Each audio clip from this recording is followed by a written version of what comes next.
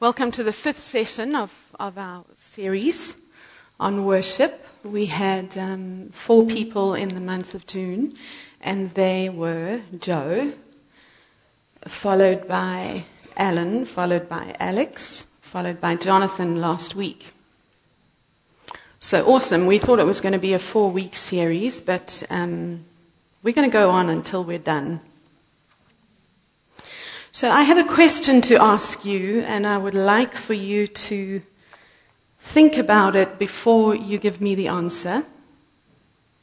Any members of the Blackman family or the Blackman home group are not allowed to speak because you know the answer.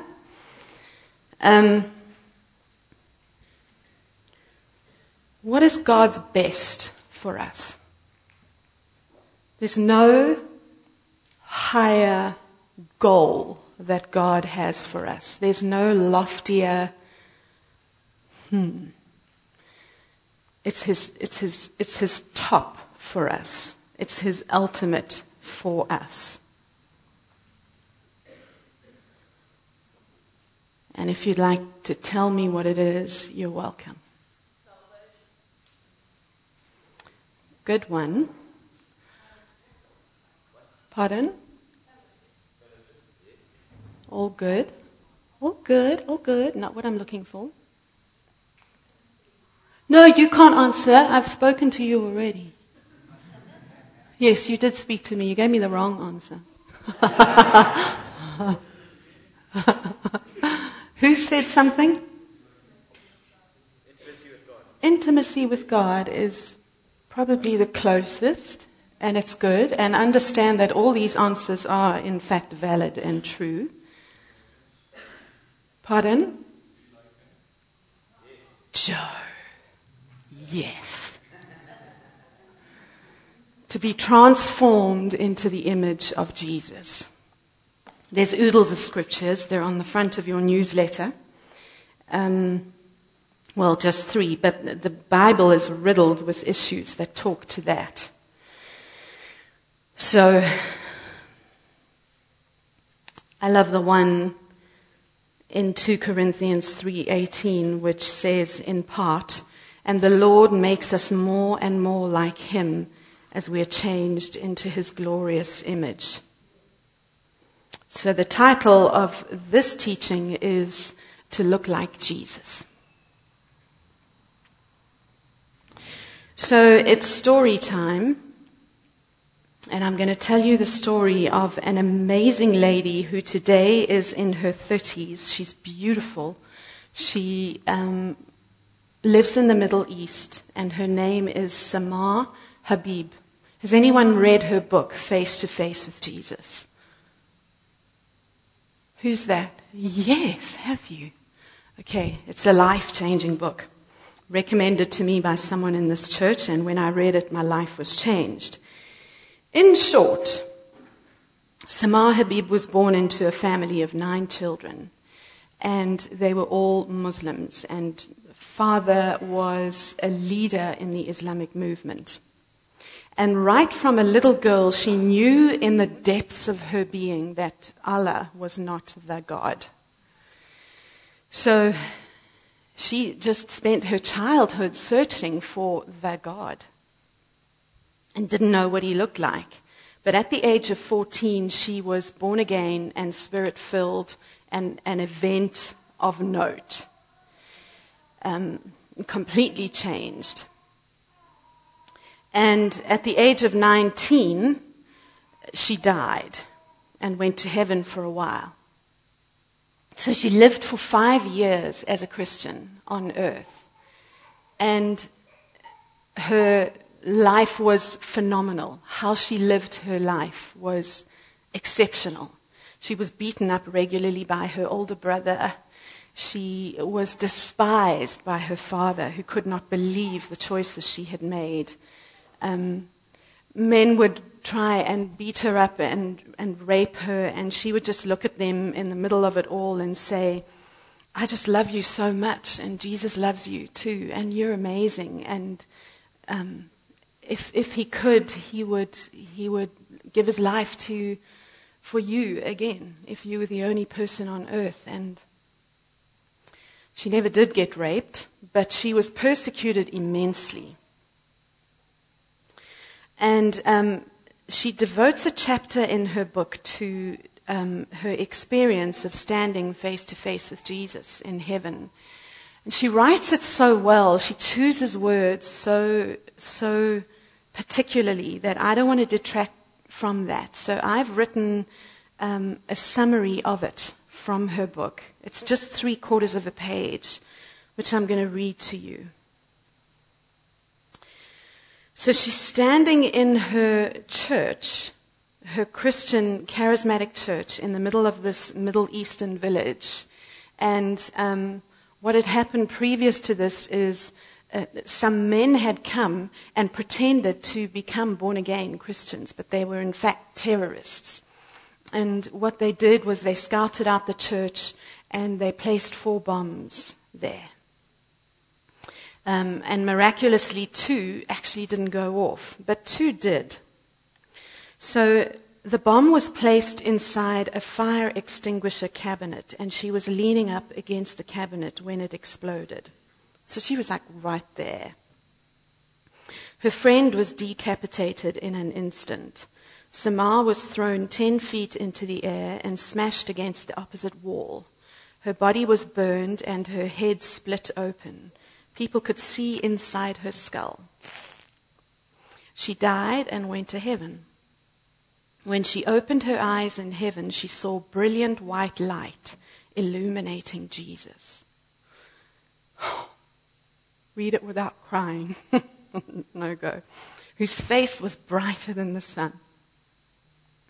His glory was such that Samar was blinded with unapproachable light. Everything around her was bathed in golden light. She was terrified, and his indescribable beauty and majesty had her speechless. Yet every fiber of her being exclaimed, "Holy, holy, holy." She fell face down at his feet, terrified and completely undone, aware that she was unclean in the presence of such holiness. He said, "Do not be afraid." And he reminded her that his blood washed her white as snow, making her pure and holy. He radiated an amazing love that contained deep acceptance. And she felt neither condemnation nor shame. She felt her body being lifted up, and then she was standing before him. His eyes were like blazing fire of consuming love that completely overwhelmed her. Oh, we're all going to stand in front of that one day. Do you want to go back or stay here in heaven? Then he showed her her life like snapshots of a movie. She realized then that she'd lived her life for her own agenda. Come on. How had she lived her life? Awesome how she'd lived her life. But now that she stands before Jesus, she sees it all. Truth. We stand before truth. She'd lived her life for her own agenda, and she repented. She was shaking so much that no words could come from her mouth, but he heard her heart. Then he showed her another scene, her not yet saved family, still steeped in their Islamic culture, and their brokenness over her death. Oh my goodness, she thought, they're not handling this. Jesus showed her in that moment that one day they would all be in heaven. And today they are all saved. Father was the last one to come in.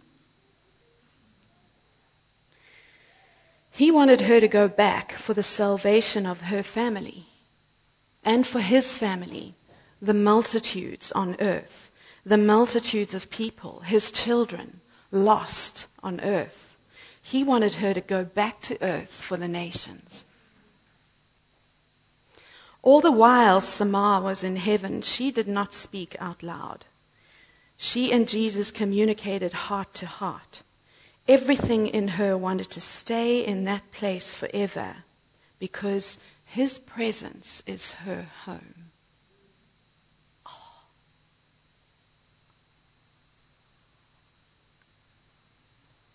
However, she was motivated by love and not a sense of duty to go back to earth and tell the world about him.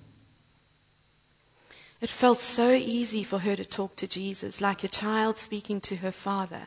So often she realized we complicate our relationship with Jesus, but it really is so simple. She understood that Jesus himself is heaven. And without him, it is not heaven. He is the center of everything. When she was in his presence, she wasn't aware of her surroundings. People have asked her if she saw angels, loved ones passed away, clouds of witnesses, the New Jerusalem, streets of gold, fields of flowers. It was all there, but her eyes were fixed on Jesus, the reason for everything that exists. Being with him in heaven made her one with him. She thought what he thought. She dreamed what he dreamed, felt what he felt, and prayed what he prayed. She understood now that she was not of this world. And from that point on, she died to her own will and started living wholly for her bridegroom. There's a scripture in Romans 11:36 that says, "From him and through him and to him are all things. To him be glory forever." The Life Application version says, "Everything comes from him and exists by his power and is intended for his glory." And the Message says, "Everything comes from him, everything happens through him, everything ends up in him. Always glory, always praise. Yes, yes, yes." Jesus is pivotal to life. He is central in heaven. Everything revolves around him. He's the King of heaven, and he is heaven's answer. And that was standing before Samar. And that will stand before every single human being on earth. Whether we know him or not, whether we believe him to be true or not, one day we'll give account. And in all of that she wrote, she said, before he uttered a word, she was terrified that he might say, "Who are you?" She was absolutely terrified that she would be rejected. And she'd lived 5 years of extraordinary dedication to Jesus. So she came back into her bomb-blown body, and she had to go to rehabilitation in a Muslim hospital for a year. The Muslims knew that she was an infidel. An infidel is someone who does not recognize that Allah is God. So they hated her for it, and they would rip her bandages off her burnt body a lot. And she just pleaded with Jesus to please take her home. She just made a wrong choice, and could she please just, I miss you so much. I just love that his presence is our home. It's not a place, it's not a tangible thing, but it's what we were made for. So she's there in bed in this hospital for a year, and she's in absolute agony. And one day, God decided that he would give her new skin. She just looked at her body one day, and oh my gosh, just like baby soft, brand new, completely and utterly unblemished skin. So the doctors came in, and the doctors and the nurses were furious because what is this? They had no way of hurting her anymore. Where did you go? What did you do? I mean, what could they say? What could they say? She just said to them, "This is my Jesus," because he can. And we need to understand that signs and wonders and miracles are not for us who walk with Jesus and who know him. We don't need them to believe that God is who he says he is. I trust my Jesus. I trust him, and I don't need to see a physical evidence for me to believe any further. But signs and wonders are for the world. So those Muslim doctors, they couldn't deny that. It's how Todd White lives his life. He walks the streets, and the Lord gives him a word of knowledge about that man whose left shoulder is in pain because of a rugby injury 4 years ago. So Todd will walk up to the man and say, "Hi, you've got rotator cuff issues in your shoulder, and Jesus lives in me, and he wants out. So can I pray for you? You've been in pain for 4 years because of a rugby injury." And the guy will be like, "Who are you? Get away from me." And he'll say, I'm just a Christian, dude. My name's Todd, and I just want to pray for you because who would want to be in pain for the rest of your life? It's been 4 years. It's time out now. So can I just put my hand on your shoulder and let's pray?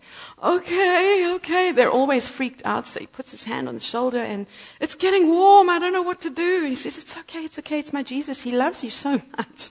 He gave his life for you. And he thinks you're amazing. And so do I. So in the name of Jesus, Father, in the name of Jesus. It's all he ever prays. Father, in the name of Jesus. How's it going? Well, it's getting quite hot. Okay. Is it still pain? Okay. Father, in the name of Jesus. And then the guy is healed. And then Todd says, well, it's awesome meeting you. And have a nice day. And he leaves. And the guy's left with a clean shoulder, but like, what's the catch? Where's the hook? Because salesmen always have a catch. But one sows, and another waters, and another tills the soil. We don't have to do the whole job.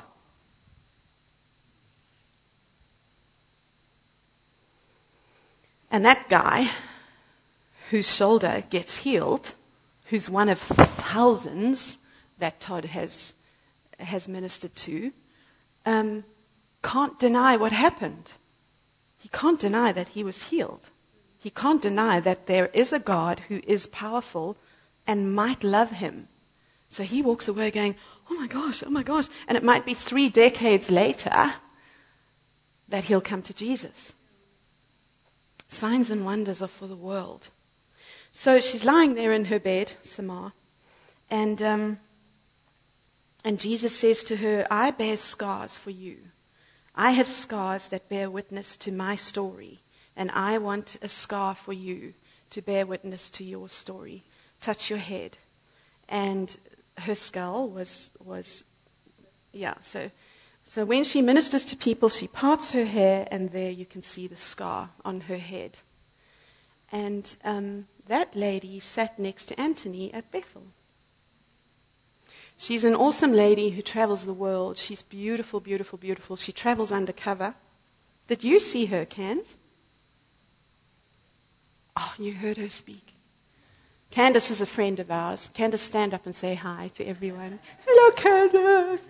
She's just finished her 2nd year at Bethel, and she's going for her 3rd year. Okay, we're going to change gear. I wanted to tell you that story because interesting that there was a point, and it was a specific point. I was going to say a point in time, but when you're in heaven, there is no time. But there was a point when Samar realized as she stood before Jesus that she was like him. She was one with him. She felt what he felt. She dreamed what he dreamed. And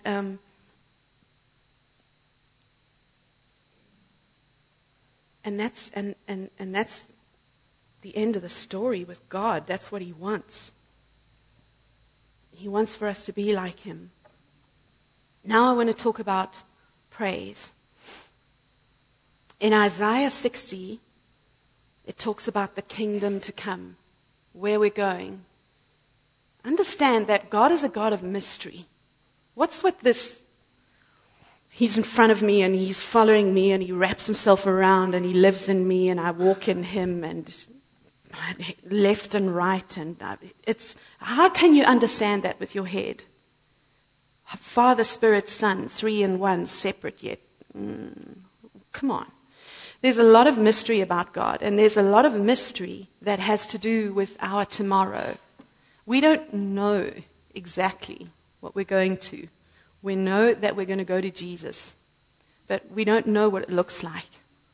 And he would have it that way. I read Revelation for the first time 3 weeks ago, thank you, Paul Alcock, because of something that he'd said at home group which had spiked my interest, and I'd never wanted to read it for years because everyone who reads Revelation just totally doesn't get it. So I didn't want to read that. It's just frustrating. But oh my gosh, I've read it twice so far in different versions of the Bible. So Isaiah mirror images, Isaiah 60 mirror images Revelation. Dude, I'm so glad you read from Revelation last week.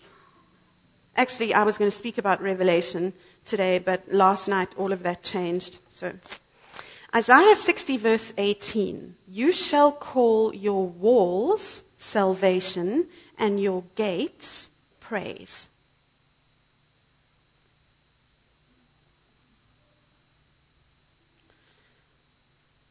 Cities have walls to keep the city safe. You call your walls salvation. The word salvation comes from the word safe. Old Testament. New Testament, the what of salvation? Think of the armor of God. We wear the helmet of salvation to keep our mind safe. Your mind is the devil's playground. He's into lies and deception. He's into manipulation. He loves to plant doubt and fear right from the beginning. Adam in the garden, the serpent. Did God really say? Same old, same old.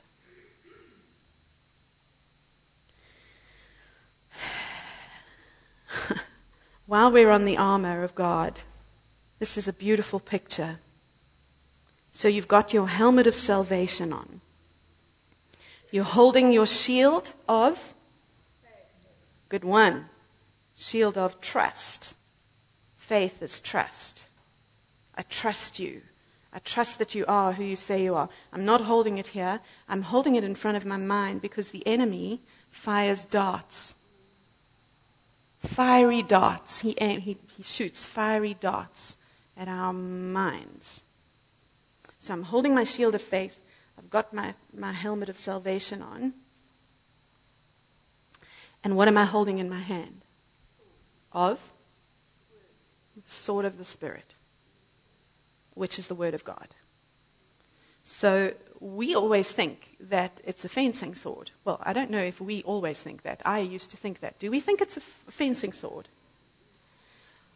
The word used to describe that particular weapon, it was a small little dagger with a curved blade.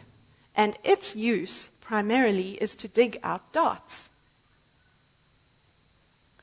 So as we hold up our shield of faith in front of us, the enemy fires a dart, and sometimes it goes past our faith, through our faith. Are you hearing me? Did God really say? Lodges itself in our mind, and we pick up our word of God, and we minister to ourselves. Get that thing out. I cannot underestimate the importance of the Word of God. And as many translations as I can, I'm not so much into books that people write as I am into God's Word. And I want the New Living, I want the English Standard, I want the NIV, and they all cross-reference, and how did he put it here? And so crucial. So crucial for us to know. I heard somewhere, and I can't remember where it is, FBI training or something, that these guys need to know when they're looking at a fake dollar bill. How are they trained for that? They are shown hundreds and hundreds and hundreds of true, authentic dollar bills. And they feel, they smell, they probably even lick it. They know what an authentic dollar bill looks like and feels like and is. So that when they're faced with a fake one, they go, that's not real. I want to be so in tune with Holy Spirit that as I walk in His presence, I know even what mood He's in. I get to hear the faintest whisper. And then when there's a subtle voice, and the enemy is very subtle, he's very good at being bad, I will know that thing immediately to be a stranger's voice. And I will say, no, Jesus, that's not you. Show me who you are. And I'll push into Jesus more and more and more so that eventually the enemy gets to take a risk when he touches me. Because every time he tries, he just pushes me closer into my King.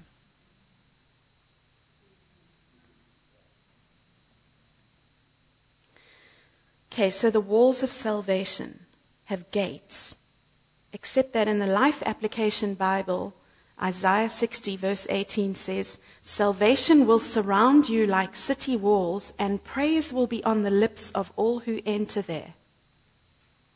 Enter where? A wall. How do you enter a wall? It doesn't say anything about gates in the Life Application Bible. But praise will be on the lips of all who enter there. Your praise builds a place of access. What if I don't feel like praising God? What if I don't feel like it? My life sucks. I'm not in the mood. I'm in pain. In Revelation 21, an angel says to John, John, come and see the bride. And John goes in the Spirit, and he sees the city of Jerusalem coming down from the throne. Don't think it with your brain. It's meant for your heart. A city implies community. The bride is us, the church. The city is coming down from the throne. She is gold glass. And she has walls on either side, on every side. She's square. She's actually a perfect cube. 3 gates, 3 gates, 3 gates, 3 gates. 12 gates in all. The whole of Revelation is all about 12s and 7s. Oh my gosh. But I don't want to go there. And I just did. The gates that are spoken about in that New Jerusalem in the walls are made of pearl. In fact, there's an exclamation mark in one of the Bibles where it says, each gate made from one pearl. How big are those oysters? Those are huge. Pearls are formed under agitating circumstances. Okay, so I come here and I'm having a bad life, actually. I'm just having such a bad day. I'm in a bad mood. I just don't feel like praising God. Don't feel like praising. But anyway, I decide to choose Jesus. Peter, get out of the boat. No, Jesus didn't say, Peter, get out of the boat. Jesus is standing on the water and he just says, Peter, come to me. And Peter's like transfixed and he gets out of the boat and he walks on the water. He's amazed, eyes on Jesus. And then, oh my gosh, I'm on the water, and he sinks. So the water is our circumstances, and we can either choose to be consumed by them, which is probably the easier choice, or we can choose God. And that choice gets easier the more like Jesus we look. So I choose God, and I begin to praise Him for His goodness in the midst of my pain. So my pain is rejection. And I say to God, you're amazing. I think you're so awesome. And I love you. And you've made me like you. And you are my acceptance. I'm accepted in the beloved. Thank you that you accept me just the way I am. And I begin to feel lighter. And I begin to feel accepted. Remember, though, that praising and worship is not about how we feel. It's not for us. It's not about us.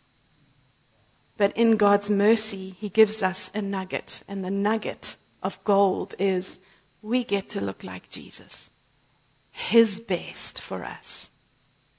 That's how much He loves us.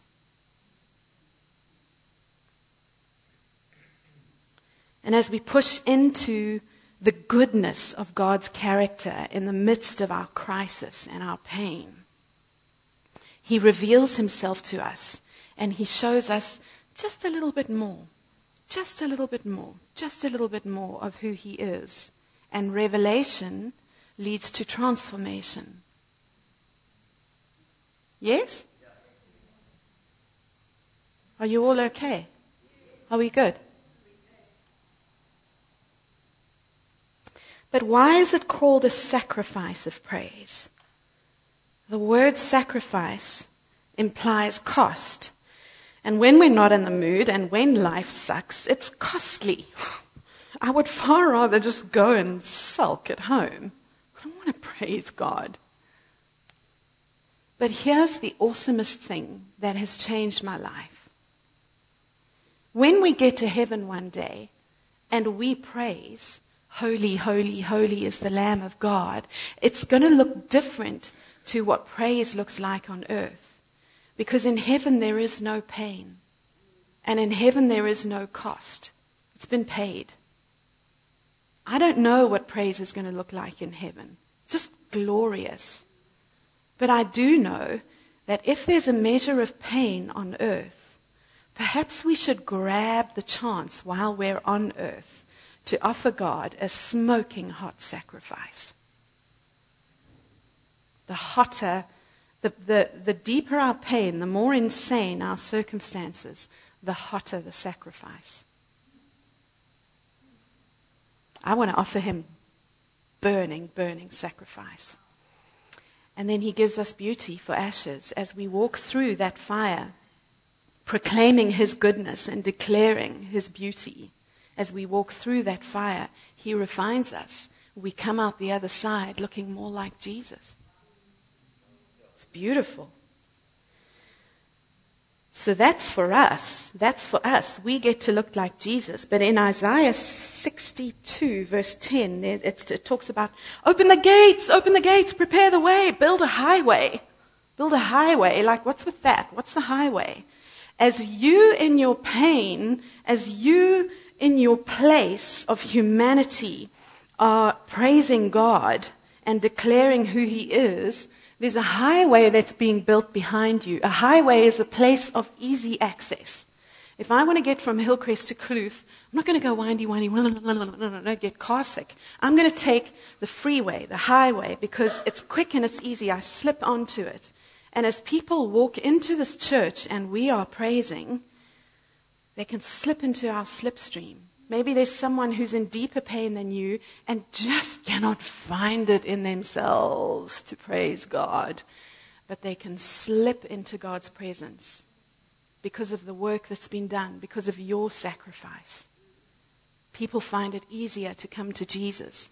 And for those people who don't know who Jesus is, they walk in here and they say, man, it's a different place that. It was amazing. There was something incredible about, I don't know, the atmosphere was so peaceful. I've heard so often, so peaceful. It's God's presence. And they don't know it.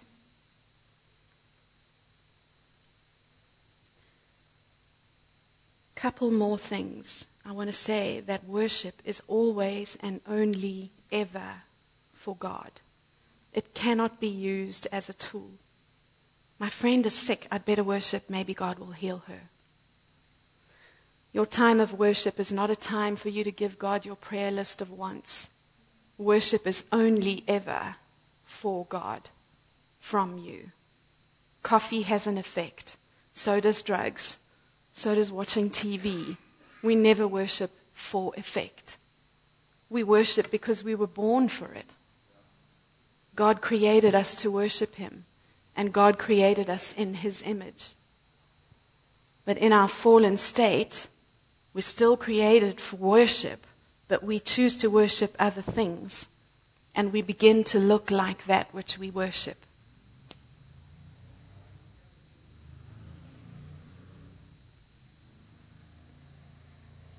We never worship for effect. Worship is not a means to an end. Worship is the end. And by His mercy alone do we get to gain anything. And as I've said, anything is God's best for you, to look like Jesus. And most importantly, we can't do this by ourselves. You pick up the Word of God. If you don't walk with Jesus, if you haven't got Holy Spirit inside of you, you're going to get bored in 5 minutes. Paul Alcock has read the Word of God in such a passionate way his whole life. When you were born again, did you receive the Spirit immediately? Paul. Can you remember?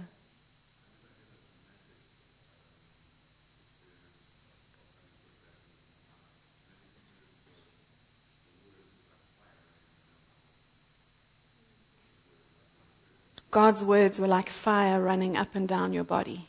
That's Holy Spirit. And I believe, I can't say if I didn't have Holy Spirit inside of me for the 34, 35 years that I was born again until I saw Todd White. You know my story. But 3 years ago, I saw Todd White, and everything has changed since then. And now when I read the Word of God, it's new. Oh my gosh. And then when I read that same thing again tomorrow, oh my gosh, because there's another facet, God revealing Himself again. And oh my gosh, I mean, how many times can you read the same sentence and oh my gosh? It's Holy Spirit and it's life. It's the way it should be. So we must partner with Holy Spirit.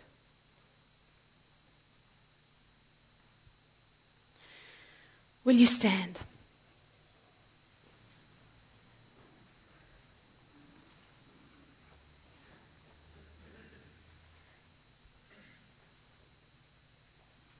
Alan Judd, can you go, please, and sit there? Thank you, Jesus, that you are who you say you are. We trust you, Lord. We trust you and we love you and we marvel at the simplicity of who you are. And I look back and I think of how perhaps I've complicated things. Thank you for the picture of the helmet of salvation, which keeps my mind safe, for the shield of faith, because I trust you. I trust that you are who you say you are. I've never seen you, God, but apparently I'm to look like you. And that is to reflect the facets of your glory. And as you change me and conform me into the image of God, I trust you from glory to glory. From glory to glory, and the glory gets bigger every time a nugget of gold gets added into this pot called Milan Blackman. And every other one that is here. We are your bride, and we want to shine for you. So the Spirit, the helmet of salvation, the shield of faith, and the sword of the Spirit. Show us who you are, God. Show us who you are. And may we become so intimate with you that we will know the enemy's voice in a heartbeat and dance on it and laugh at it. Because you are who you say you are.